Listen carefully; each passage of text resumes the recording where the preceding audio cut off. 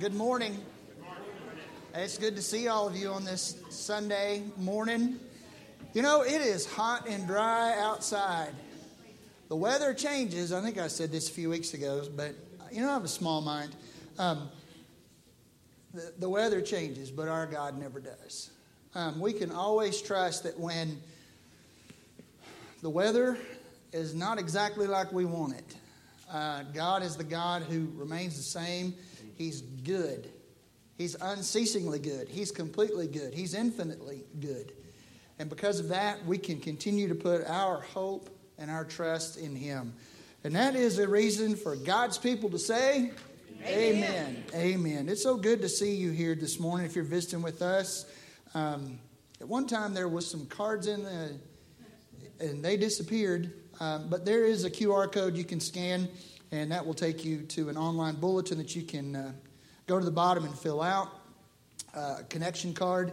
Just a couple of announcements. Our youth, and I just want to reiterate, I think that was announced last week, that our youth meeting, our youth group is going from Sunday to Wednesday. So back to the normal time. And starting at 6 o'clock?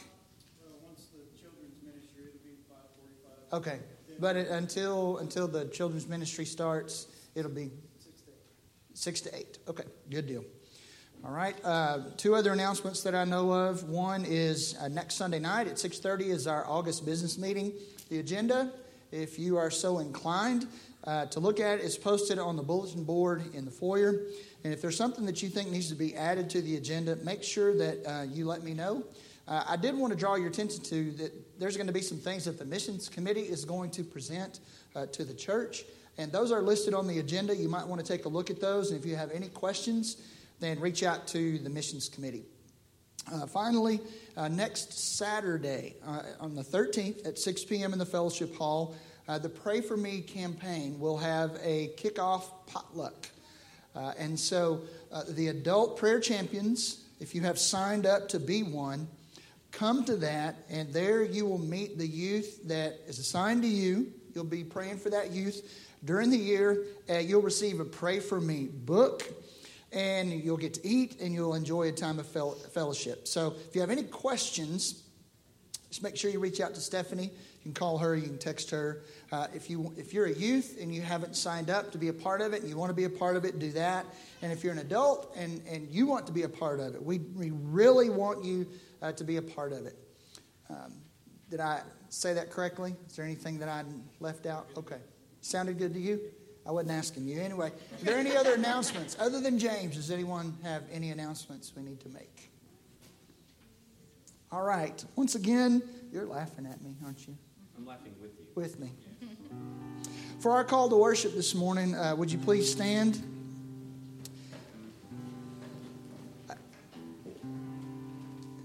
The call to worship this morning is from Psalm 111, verses 1 to 3. I will read the first two slides. Actually, let's just read them all together. I think we can do that, right? So Psalm 111, verses 1, 2, and 3. Praise the Lord.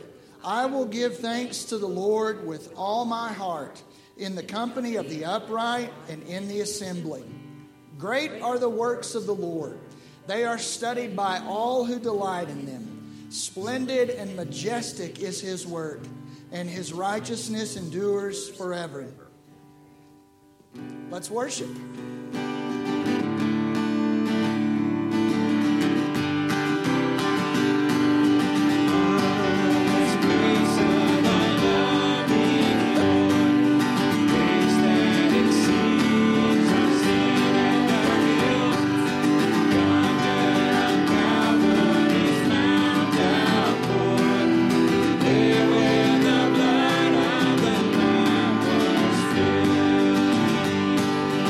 Yeah.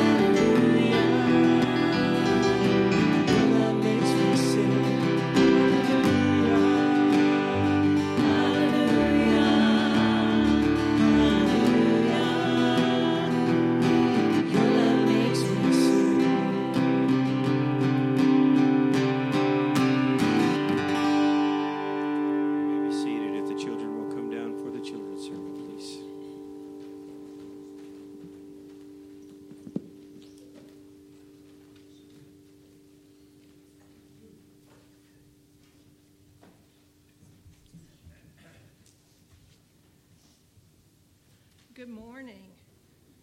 I was wondering, do any of you guys have cows at your house?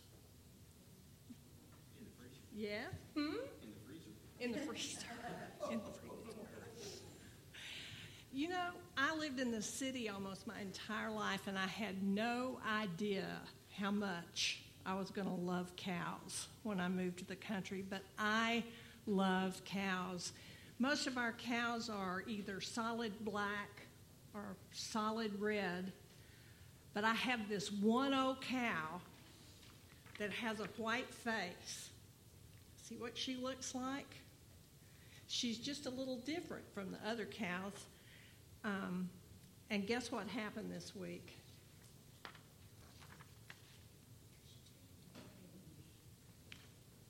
She had a baby.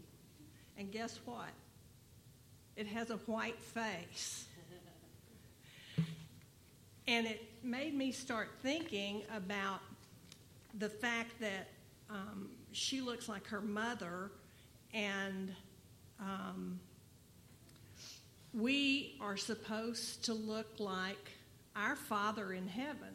When the Holy Spirit comes into our hearts and we're born again, we start looking like our Father in heaven. But how can that be? The Bible says that God is a spirit, and he doesn't have a body like ours. So how can we look like God?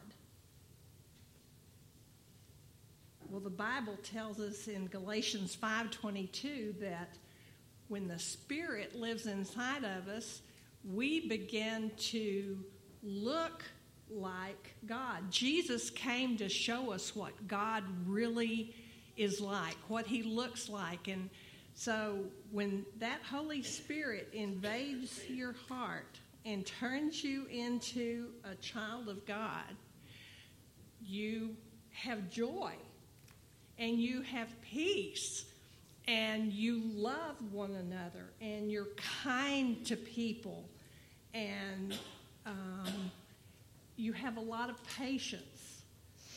Those are the things that look like God.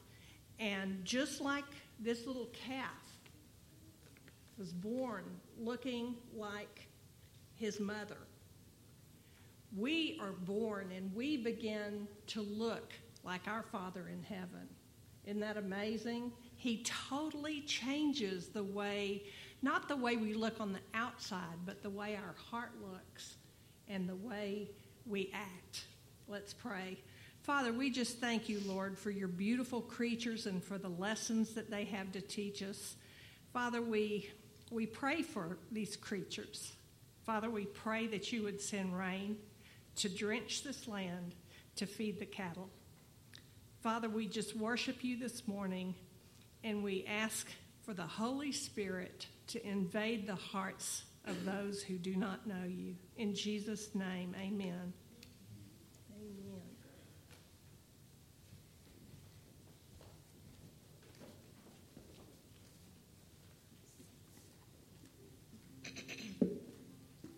Oh, give thanks to the Lord, for he is good, for his steadfast love endures forever. Let Israel say, his steadfast love endures forever. Let the house of Aaron say, his steadfast love endures forever. Let those who fear the Lord say, his steadfast love endures forever. Out of my distress I called on the Lord. The Lord answered me and set me free. The Lord is on my side, I will not fear. What can man do to me? The Lord is on my side as my helper. I shall look in triumph on those who hate me. It is better to take refuge in the Lord than to trust in man. It is better to take refuge in the Lord than to trust in princes.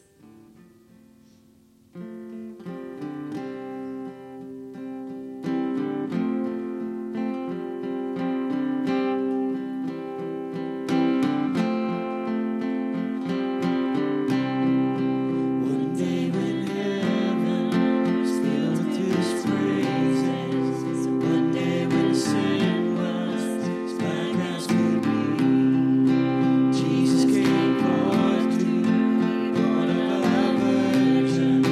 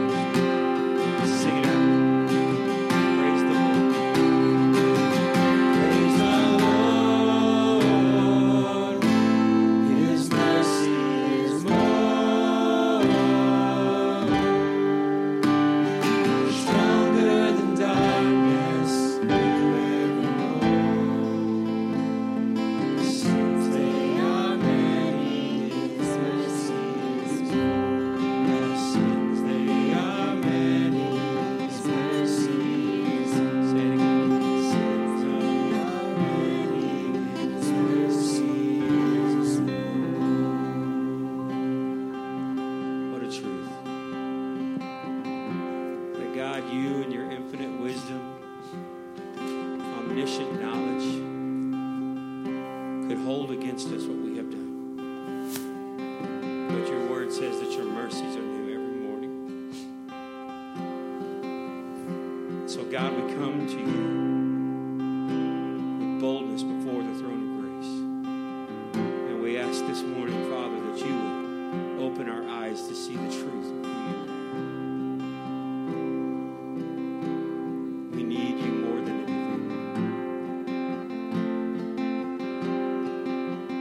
Praise the Lord. His mercy is more. Stronger than darkness, new every morn. Sins, they are many, your mercy is more.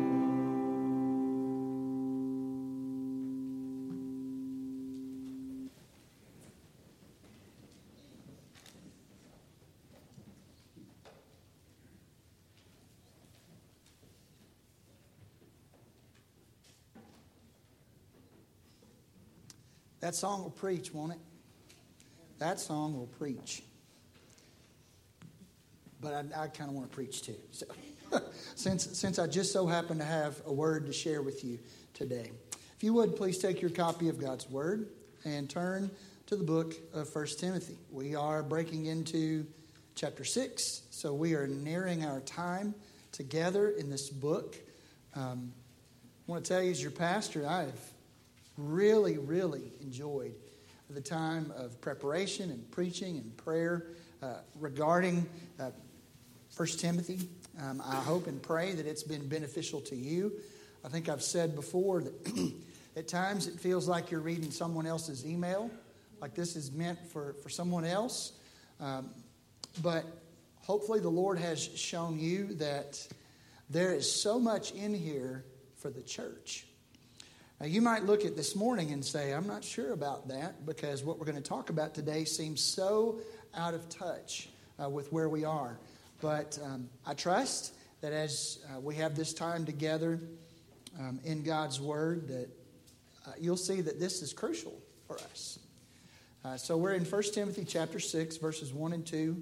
Hopefully, if you didn't bring a Bible with you, you found the back of the Bible in the pew there, the black hardback one, and found page 164. Would you please stand in honor of the reading of God's Word?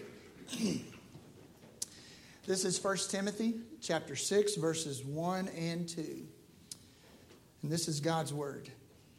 All who are under the yoke as slaves are to regard their own masters as worthy of all honor, so that the name of our God and our doctrine will not be spoken against.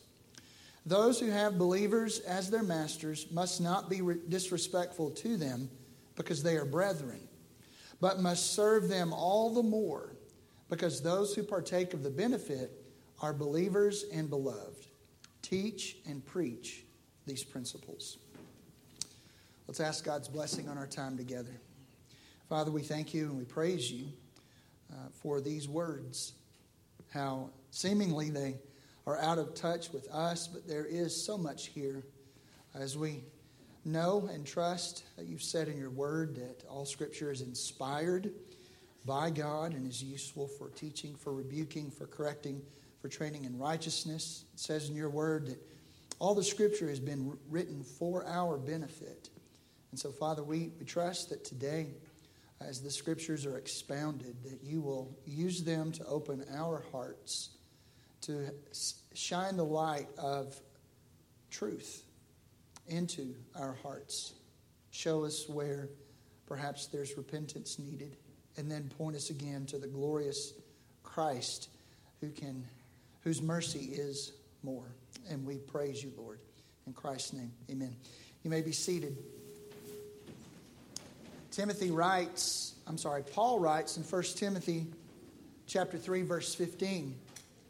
And it was a section of 1 Timothy where you can kind of tell that there's a little bit of a change in what's coming.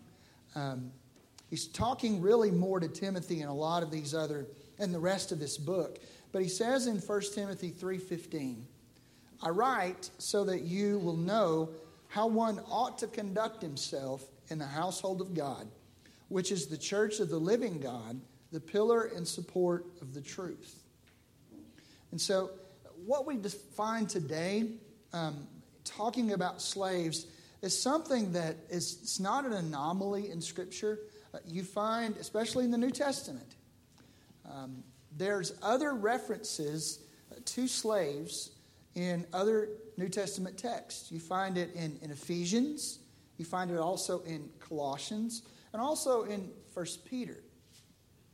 And those sections of those books, those other books, are commonly called household codes. In other words, in all three of those other books, there's attention given to describing how husbands are to treat their wives, and wives are to respect their husbands, and how fathers are not supposed to exasperate their children, but to bring them up in the admonition, the fear and the admonition of the Lord.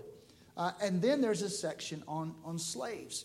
And so the design of these particular sections is, you think about a household, mom and dad, kids, and you might think, well, slaves, that doesn't really fit in. But it actually does, because slaves were such a huge part of the households in Rome. Did we shut off? We shut off back there. It's okay. Don't worry about it, Paul. It's all good. So in this section, we get a sense of what is found in other books, household codes. And this particular section, chapter 5, and then also going all the way down through verses 1 and 2, the household code that is being impressed upon the people, on Timothy and the church, is honor. A healthy church honors appropriately. To honor simply means to esteem, to give appropriate recognition and admiration. And so we've found that widows are worthy of honor. Not only are widows worthy of honor, elders are worthy of double honor. Now, we stop right there and we say, okay, now that makes sense. There's no moral issue here. To honor a widow, it's not a moral issue for a lady or a man to be a widow. It's not a moral issue for a man to be an elder. But honor slave masters? And notice the progression. It goes from honor to double honor to all honor. Now, that might make you scratch your head and go, really? Really, slave masters are worthy of all honor? I mean, you think about it, the first two, widows and elders, those aren't moral issues. But a human owning another human, now that's a moral issue. Now, oftentimes, and this is why in our Bibles, so often the word slave has been replaced with the word bondservant or servant. But the word in the Greek does actually mean slave. But because of chattel slavery in the United States and in large parts of the West as well, that word has been kind of scrubbed from the Bible because so often it's associated with something negative in American history, which I understand that. I get that. But Roman slavery was quite different from the slavery that was practiced here in the United States for so many years. Roman slaves were still owned by another human being, but they had way more rights, way more freedoms. They were still ultimately owned, but they could do some things that slaves in America could not. Well, as you recall, in the other sections about honoring widows and about honoring elders, there was a section in there where, yes, you honor these people, but if they get out of line, don't honor them when they are living dishonorably. Rebuke them, confront them, bring it to their attention. So that raises a question. Why not here? Why not deal in the same way with slave masters in the church? Or especially in the church, but outside. Well, if you deal with it from the perspective of outside, then what begins to happen is that Christianity starts to be viewed as subversive, as a movement that is fomenting rebellion and revolt. And what that would do was it would bring unwanted attention to the church. Now, that may be hard to swallow, but let me take it even a step further. It's not the way that Christ dealt with issues like this. That might throw you for a loop. But listen to what he said in the Sermon on the Mount. Jesus said, "You have heard that it was said, an eye for an eye and a tooth for a tooth. But I say to you, do not resist an evil person. But whoever slaps you on your right cheek, turn the other to him also. If anyone wants to sue you and take your shirt, let him have your coat also. Whoever forces you to go 1 mile, go with him 2. Give to him who asks of you, and do not turn away from him who wants to borrow from you. You have heard that it was said, you shall love your neighbor and hate your enemy.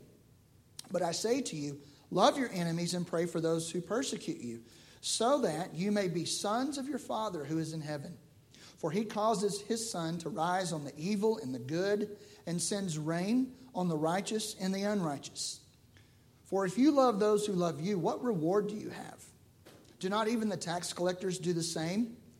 If you greet only your brothers, what more are you doing than others? Do not even the Gentiles do the same? Therefore, you are to be perfect, as your heavenly Father is perfect." Jesus is prescribing a different way of approaching some issues. And that factors into, I believe, Paul's concern for how Timothy addresses this in the church.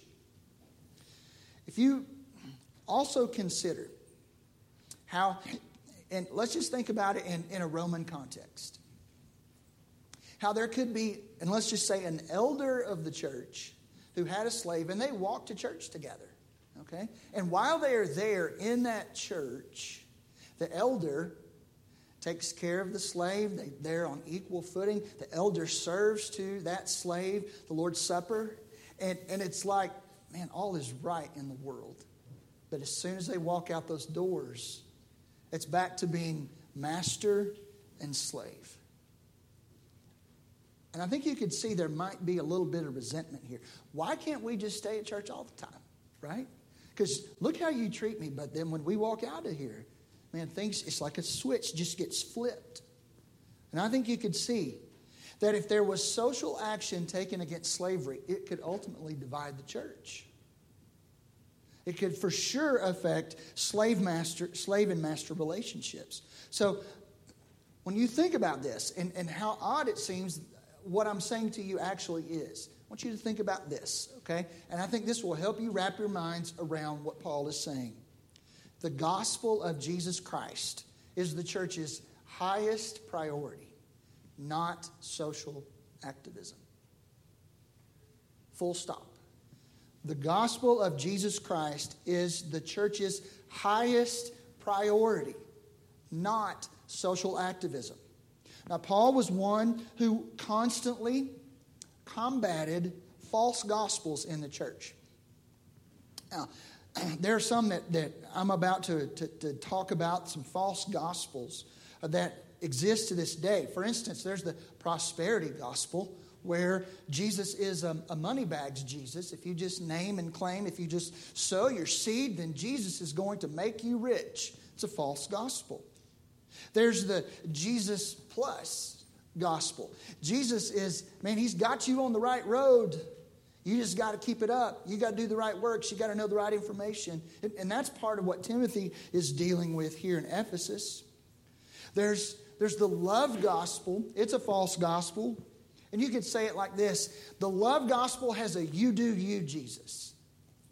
Jesus says, you do you. I'm fine with you just the way you are. There's no sin in your life. It's just all love. That's a false gospel. There's the leadership gospel.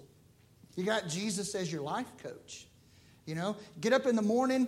Hey, I need something from the Bible that will help me do a good job at work today. Or help me raise my kids today. Or just, kind of be like the Today Show. Brighten my day. Well, those are all examples of false gospels. But the false gospel that Paul particularly, I believe, is wanting to steer Timothy and the church at Ephesus away from is an activist gospel. A gospel where you have a social justice warrior Jesus, who's all about different social justice campaigns. Or, this may step on a few toes, you have a God, Guns, and America Jesus.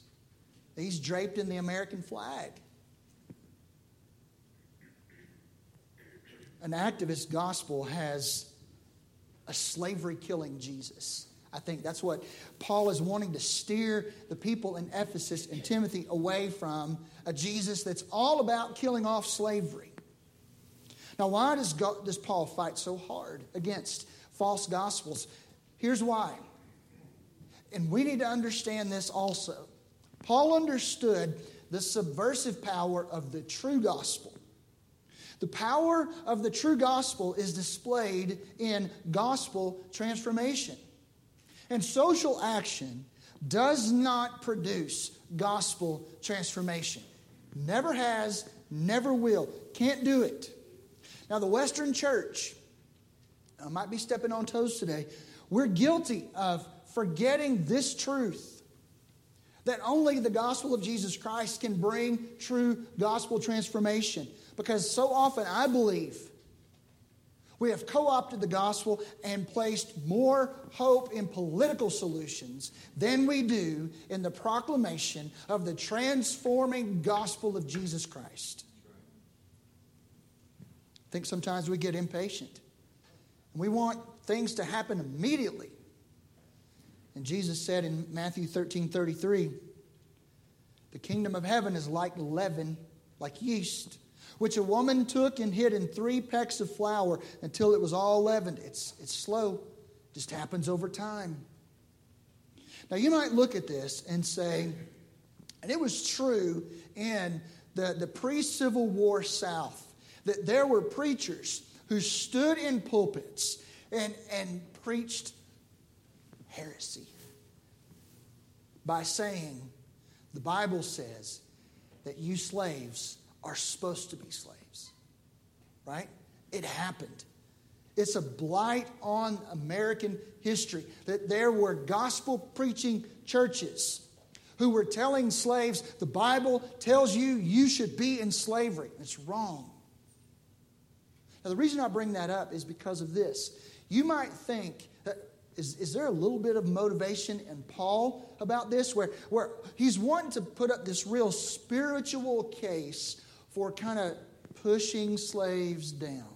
And that, my friends, is absolutely not the case. Paul was not pro-slavery. He was not. He told people, don't become slaves. He told people that were slaves, pursue your freedom when possible. There's even a book, and it's toward the end of the Bible, and it's called Philemon. And Philemon was a friend of Paul's who had a slave named Onesimus who stole from him. Onesimus stole from Philemon and ran away. And now Onesimus is a Christian. And Paul is writing to Philemon to say, this Christian brother you are to receive, and you're to reconcile with him. And you're to treat him as a brother. Now, social action could never make that happen, ever. Only the true gospel could bring reconciliation between Philemon and Onesimus. Only the true gospel could empower slaves to receive what Paul was about to say to them and to endeavor to obey it. And that brings us to, there's 2 points this morning. And that's a lot of intro. But I only had 2 verses, so I had to have some fill-in. No, I'm joking. I really needed to tell you these things, because this is crucial to help us to understand what these 2 verses are saying to us. Point number 1, Paul says in verse 1, slaves must honor their unbelieving masters. Now that's simple, right? That's easy. It's not easy. And Paul actually says in verse 1, all who are under the yoke as slaves. Now, he could have just said all who are slaves. But when you mention that yoke, It conjured up images of mistreatment, of being belittled, of being dishonored, demeaned, treated as property, treated as less than human.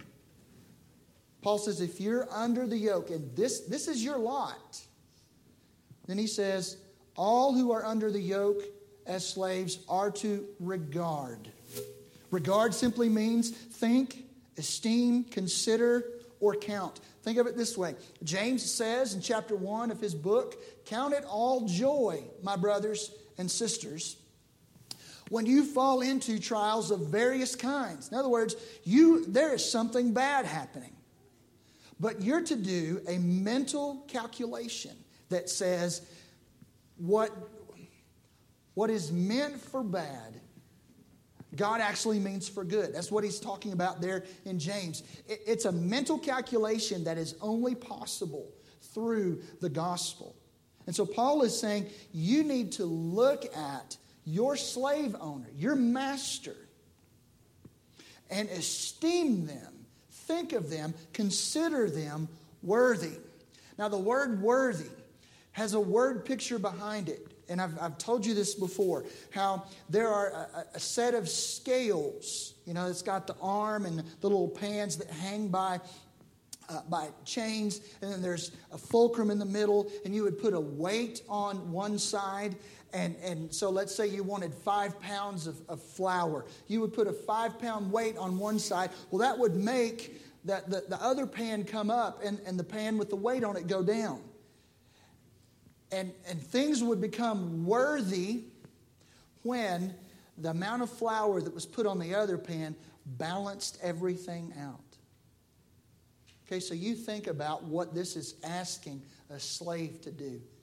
Okay, so Paul, you're telling me that Timothy might say this. Paul, you're telling me that I need to tell slaves that they need to look at someone who owns them and who mistreats them, and to consider them as worthy of all honor. And that's exactly what Paul's saying.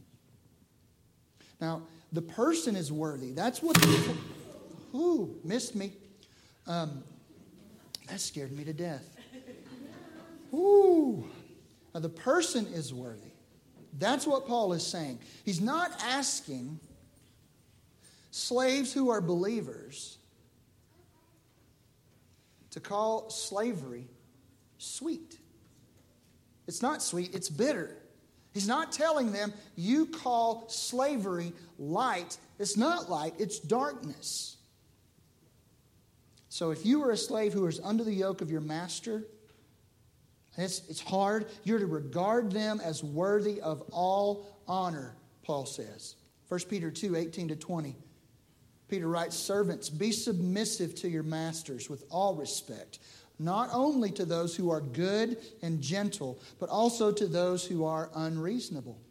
For this finds favor, if for the sake of conscience toward God, a person bears up under sorrows when suffering unjustly.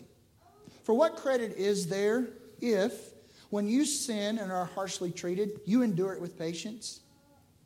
But if when you do what is right and suffer for it, you patiently endure it, this finds favor with God.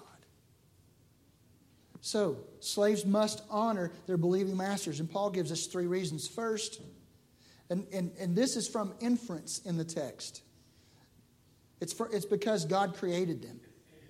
God created, I'm going to just pull some people from history.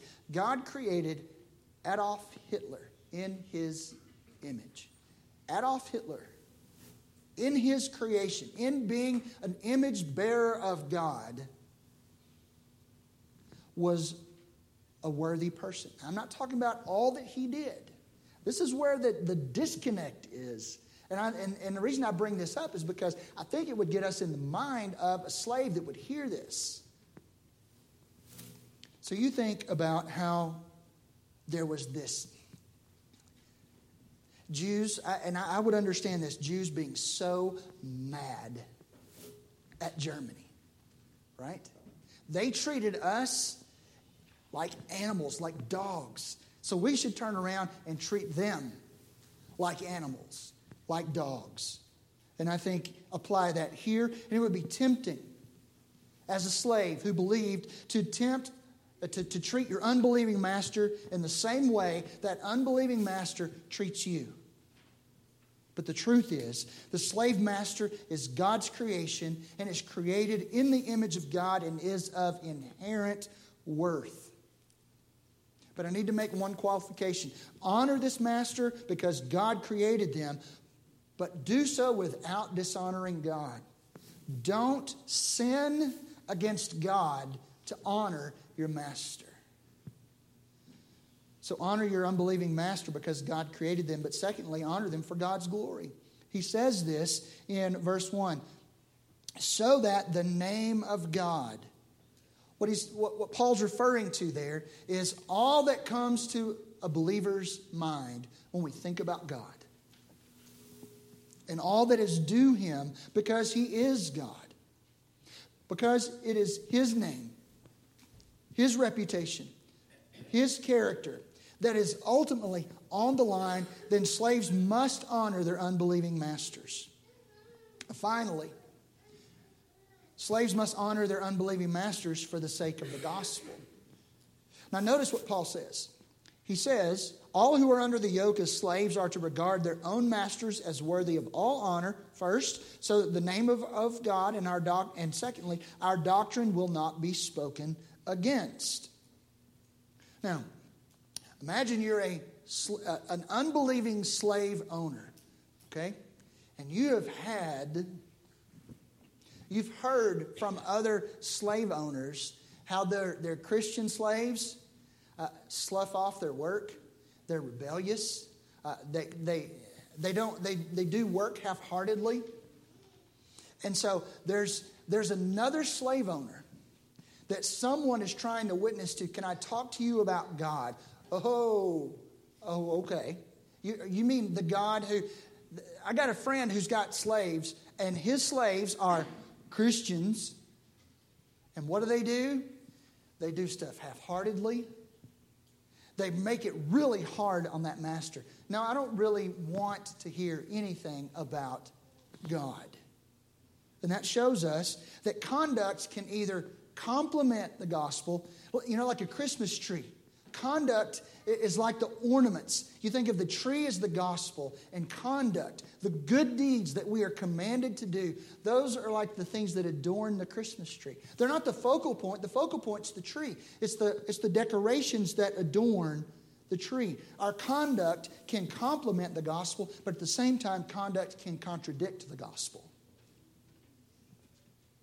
What Paul's trying to get Timothy to understand, to get these slaves to buy into, is that their conduct must shine forth God's glory among the lost. It must not in any way turn their master away from the gospel. The conduct of a slave should be such that the master should realize as much as they can that the gospel is really for them. They're not so low in their sin that they can't be saved. They're not so sinful that there's not grace to cover them. Their sins, they are many, but His mercy is more. They must believe that Christ's death truly does cover their sins. So slaves have a duty to honor their unbelieving masters. But not only that, they have a duty to honor their believing masters, the unbelieving and the believing. So you might think, surely slaves with believing masters would have a lower standard to meet for honoring their masters. I mean, surely that's the case, right? No, that's not what Paul says. He says in verse 2, those who have believers as their masters must not be disrespectful to them because they are brethren, but must serve them all the more. In Ephesians chapter 6, verses 5 through 9, Paul says, slaves, be obedient to those who are your masters according to the flesh, with fear and trembling, in the sincerity of your heart as to Christ, not by way of eye service as men pleasers, but as slaves of Christ, doing the will of God from the heart. With good will, render service as to the Lord and not to men, knowing that whatever good thing each one does, he will receive back from the Lord, whether slave or free. And masters, Do the same things to them, and give up threatening, knowing that both their master and yours is in heaven, and there is no partiality with him. See, if a believing slave master and a believing slave, it elevates their conduct. Paul says, slaves must honor their believing masters first because they're brethren. He says, don't disrespect them. Don't despise them. Don't look down on them. Don't. Because can you imagine the conversations? I mean, slavery in general is wrong, but yet it's still in place. And there might be some disrespect where a slave might say, why don't you, thinking in the back of their mind, why am I still a slave? Why am I still owned by this man? He's a believer. Doesn't he know that it's for freedom that Christ set us free? Ultimately not up to the slave. So don't disrespect your master. Don't treat your master with disrespect, with kind of, Paul says in Romans chapter 6, verse 1, are we to continue in sin so that grace may abound? In other words, I know my slave master's got to forgive me. I'm just going to act like a jerk to him. But that's not what you're supposed to do. No, for the sake of personal integrity and for the sake of corporate unity, honor your believing master. He's a brethren. He's a brother in Christ. He's part of the household of faith. Galatians 6:10, Paul says, so then, while we have opportunity, let us do good to all people, and especially those who are of the household of the faith. So honor your believing masters because they're brethren, but also for their benefit. Not just simply to say, well, what the things that you asked me to do today, all the boxes are checked. I'm done. I'm out. No. Paul says in Colossians 3:22, slaves in all things, obey those who are your masters on earth, not with external service, as those who merely please men, but with sincerity of heart, fearing the Lord. Do it for their benefit. You take the first four words of the word benefit, B-E-N-E. That's a Latin root. And that root means good. Benefit. Something good. Benefactor, someone who does good. Beneficent, someone or something that is good. Beneficial, something that is of good to you. So Paul is saying, don't just obey them. Go above and beyond. Really work for their benefit. And I think the final point draws this all together. Do it motivated by love. Verse 2, he says, because those who partake of the benefit are believers and beloved. Don't be disrespectful. Serve them all the more, because those who you serve are believers and beloved. Now, would you agree that love is a higher motivation than duty? Imagine how it would sound if the Bible read this way. For God, motivated by a sense of duty to the world, sent his only Son.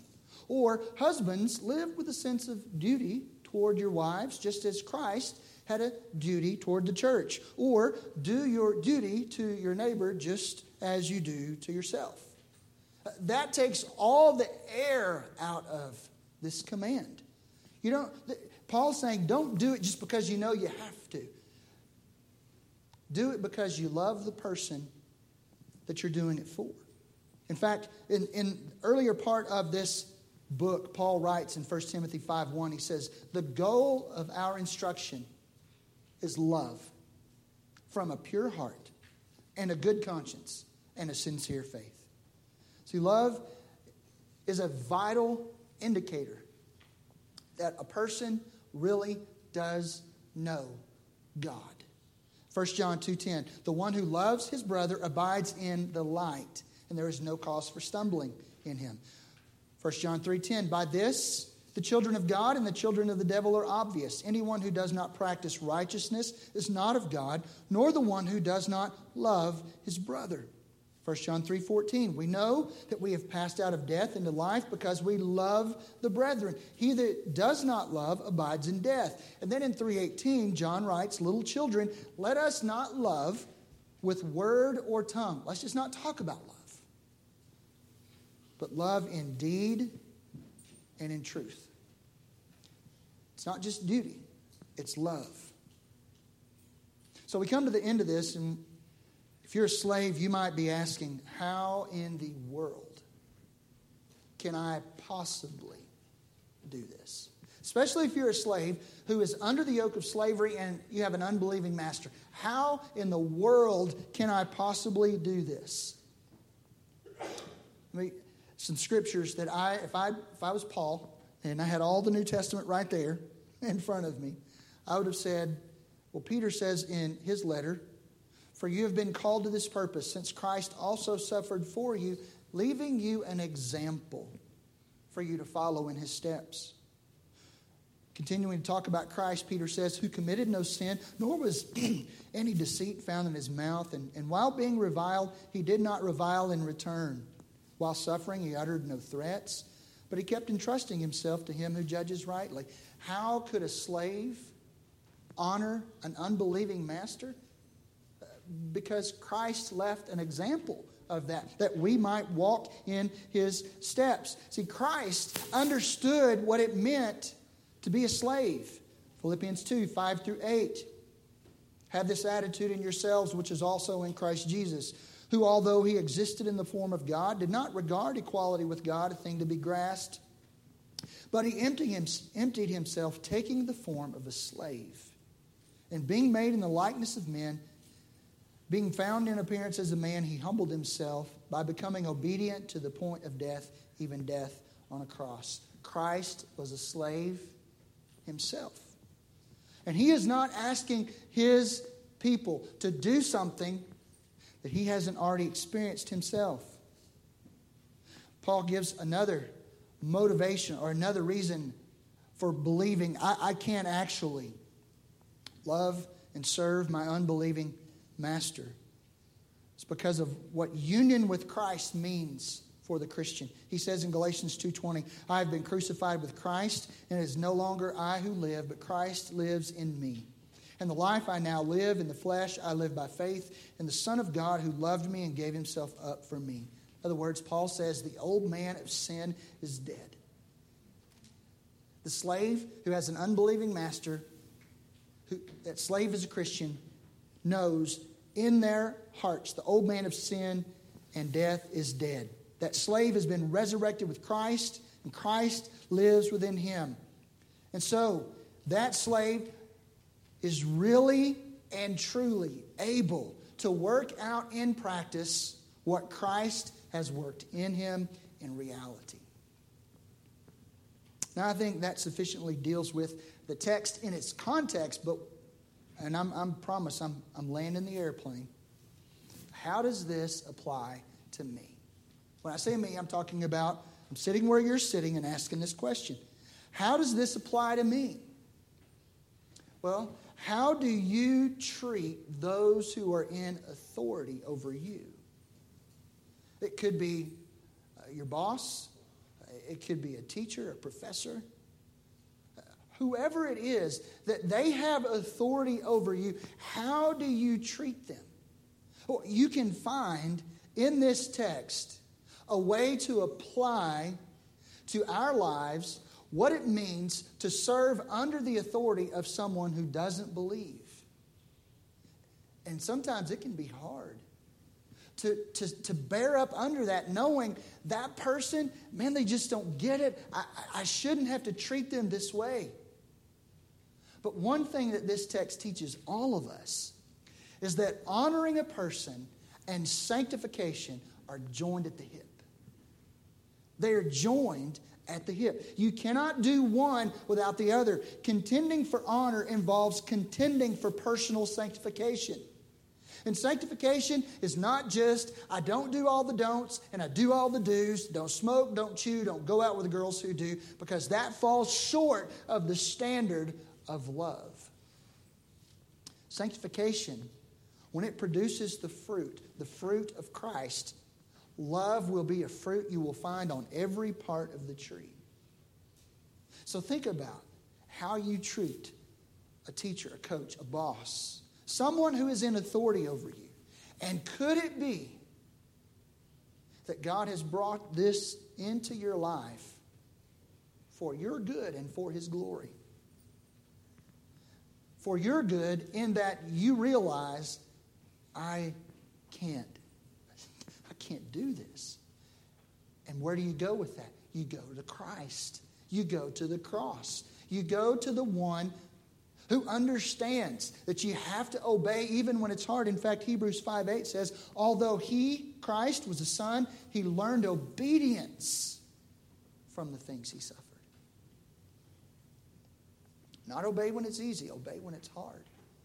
And what a sanctifying work that would do in you for God's glory. And who knows that God might not just use that and your testimony to bring someone who is far off from God close. If you find yourself in a position like these slaves, treat your master with all honor, so that the name of God and our doctrine may not be spoken against. Do it for their benefit, knowing what they're receiving from you, and do it out of love. Father, we thank you for this Scripture, for this text of Scripture, even though it seems far away from us in our day, how much it can bring to bear to our everyday life. Each one of us, in some way, we have someone in authority over us, and how do we treat them? Especially when they don't treat us well. So grateful, Lord, for a Savior who wasn't treated well. Not that I'm glad that he was mistreated. But we had a Savior who knows what it's like to be mistreated and to have to obey and to not revile when he was reviled. And we can turn to him. Lord, we trust your sanctifying work in all areas of our life. Help us to have the faith not to short-circuit it. How often we might want to say, I'm done with this job, I'm done with this relationship, I'm out of here. And how we might miss out on what you're trying to do in our lives. Lord, give us patience and faith. In Christ's name, amen. We're going to sing Open Our Eyes. We want to see Jesus. So if you would, please stand. If there's something that you need to do during this time, feel free to make whatever decision the Lord's leading you to.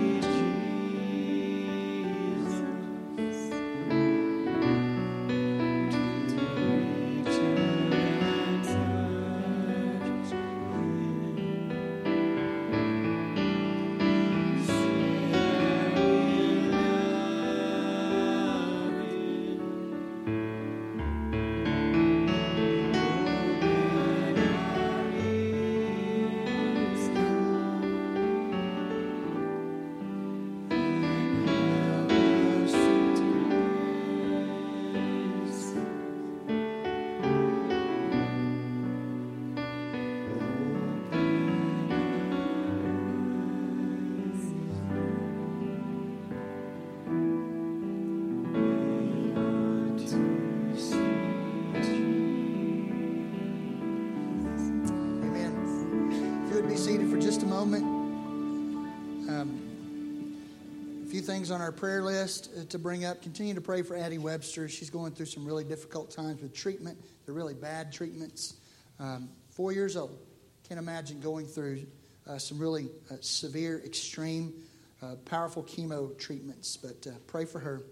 Angela Allred is still on hospice. You know anything more, Sue? Okay, thank you. Okay. Last I heard, Ben was in the hospital. I don't know if he still is. Ben was dealing with an infection, but hopefully he's going to get to come home soon. Charlie came through his Charlie had a pacemaker installed, and he came through that well, so we praise God for that. Pray for Clinton Hayden. Things are pretty serious with him. He's got an infection and some other things going on. They really need to get that infection off of him. But there's some other things that got to fall into place first before that can happen, so pray for him. Pray for the Glenn Ratliff family. Some of you might not know that he was, I think that a cow kicked him or maybe he had a stroke and then got trampled, but he passed away, and it was just tragic. Colton Bench is going to have surgery here in a few weeks, middle of next month. Pray for him. I saw that Melanie Lear was approved to be on the transplant list, so we praise God for that. Olivia got her dog, Janus, yesterday. They graduate next Sunday, and then they should make their way home. Let's see. Vernon's here today. He's hobbling around, but he's here today. Glad to see Vernon. Any other prayer requests or updates you want to bring up? I have one. A friend of mine, Kayla Rigney, she's 16 weeks pregnant, has very small children, was having a lot of nausea, just thought it was part of the pregnancy. She has stage 4 glass. I'm going to say it wrong, so I'm not even going to try. It's a mass in the brain that is aggressively attacking her brain. Just sad. But just pray for her. I mean, I know God is the God of healing, so I know He can. And even if He doesn't, He's still good, and He knows exactly what He's doing. But pray for her and her family. Amen. And the name was? Kayla Rigney. Kayla Rigney. Okay. Thank you. Anyone else? Well, school starts tomorrow. I know the teachers and the students will probably appreciate some prayer, so we'll include that in our prayer time also. Let's stand. We'll have a time of prayer, and then we'll say the Great Commission and be dismissed. Father, we do thank you for the day and for your love for us. We thank you, Lord, for all those that were mentioned, those on our prayer list. For those that received some good news, Lord, we praise you for that. For others that are facing serious problems, serious issues like Addie Webster and like Angela Allred, we know that there's just so much going on that they need to have your comforting presence with them. So we pray that would be true. We pray for Kayla Rigney. Lord, what an awful diagnosis to receive. We trust, Lord, that you can heal, are able to heal, and we ask that you would. Pray for our teachers and staff, our students as they go back to school tomorrow. Pray for a safe year, a great year. Lord, we pray your protection over the school, and we just look forward to what you're going to do during this time. Lord, send us out with joy, looking for those that might need to hear about the gospel, and help us to live out our faith with every step we take. We pray it in Christ's name. Amen. And Jesus came and said to them, "All authority in heaven and on earth has been given to me.